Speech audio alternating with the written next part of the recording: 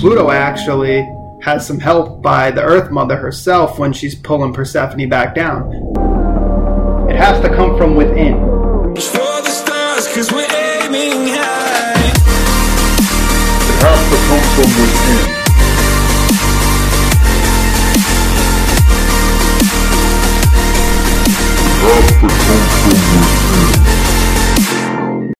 Hey guys, welcome back.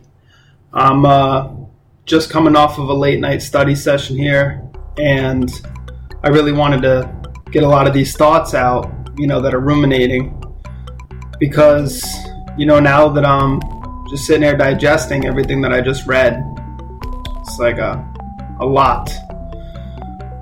So, really, to cut to the chase, what is on my mind now is fate, and astrology and its link with fate. It's a few different things going on here, and I'm trying to just digest it all, because there's a period for me when I study, and then right after I study, I have to walk around, think about things, put on some music, let it digest, but I really want to document more of my process and give you guys as much value as I can in that process. I think the best way to do that is probably to share my thoughts as they come in, and also be a good way to maybe digest them as well. I've been thinking about fate because I'm reading this great book by Liz Green called The Astrology of Fate. I mean, this book's crazy, awesome. What she details in this book is the fact that fate is really, the boundaries of yourself, and when you transgress upon those boundaries, you sort of get put back in your place by the goddesses or gods of fate. Sort of many different faces to fate. And one of those faces is Pluto. So what we're looking at now is the fact that, and what I'm thinking about now is the fact that Pluto plays an important role in fate.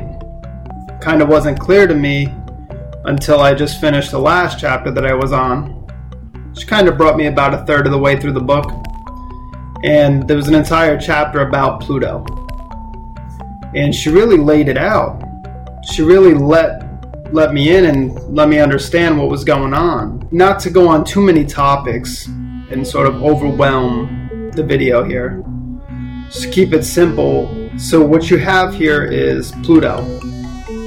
And you have Gaia, the Earth Mother, right? Earth Goddess. So you have Pluto, who obviously lives inside the Earth.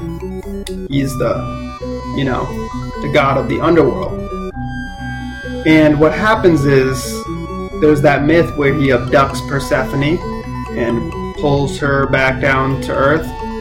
And Liz Green explains that Pluto actually has some help by the Earth Mother herself when she's pulling Persephone back down. Gaia opens up a crack so Pluto can get down and take Persephone away.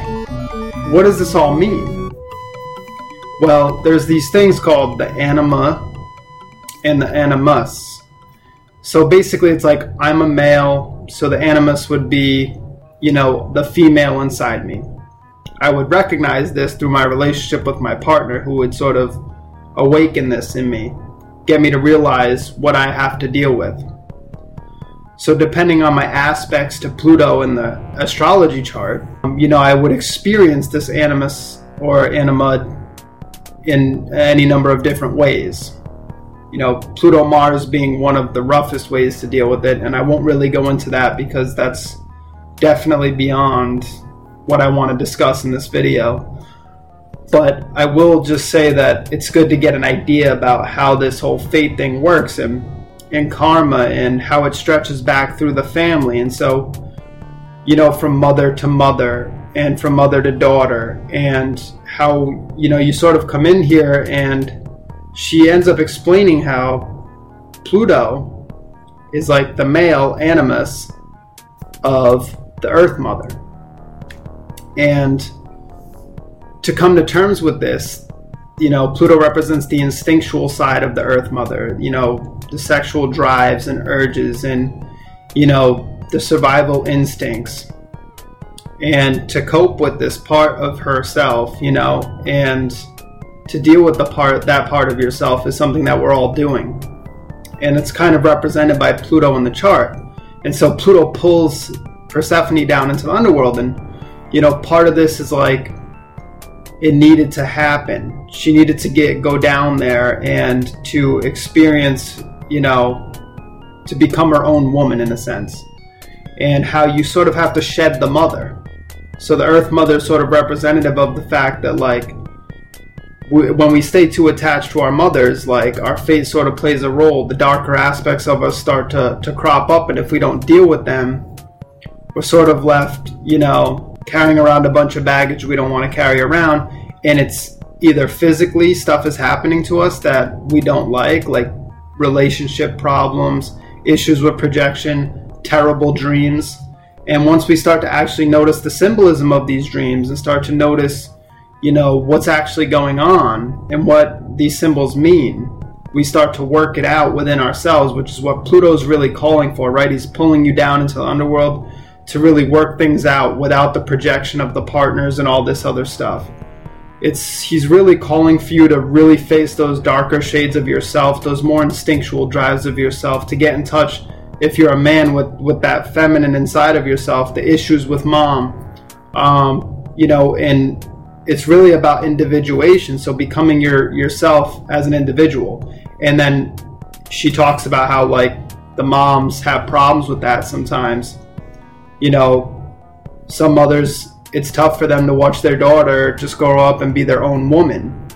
And this creates some rough fate and some rough karma that sort of gets passed on to generation, because you get the mom who becomes a mom and sort of represses her sexual urges and desires, and then that gets transferred onto the daughter, who has to deal with that whole mess, and on and on and on, until finally it's like, as Liz Green puts it, all piles up, and then, one person may be strong enough, maybe with Pluto in the 12th house, as I always talk to people, comes in and sort of takes on all that baggage and has a really rough time and has to, like, analyze their dreams, which are scary and filled with shadow people and things like that, and has to digest that symbolism and to begin to understand what it all means, so that they can begin to work on it and overcome it. Because, as she says in the book, when you repudiate it, right, when you ignore it or try to act like it's not there, sort of deal, then, you're just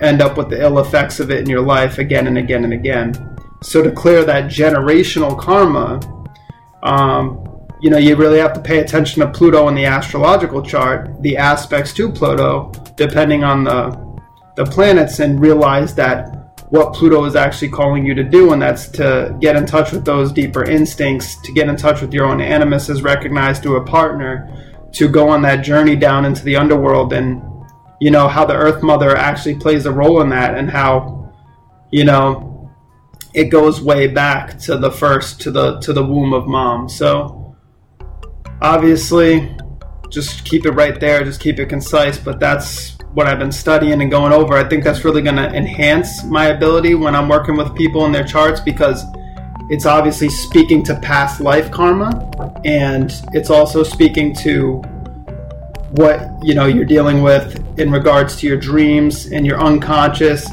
and the different maybe negative things that are happening to you that are trying to wake you up. So even though a lot of these things are faded, it's really a lot of the time trying to get us to take a journey that we might not have otherwise taken. If you like this video, please be sure to like, share, comment, subscribe. Please subscribe. And then you'll get more of my content in the future. And I'll see you next time.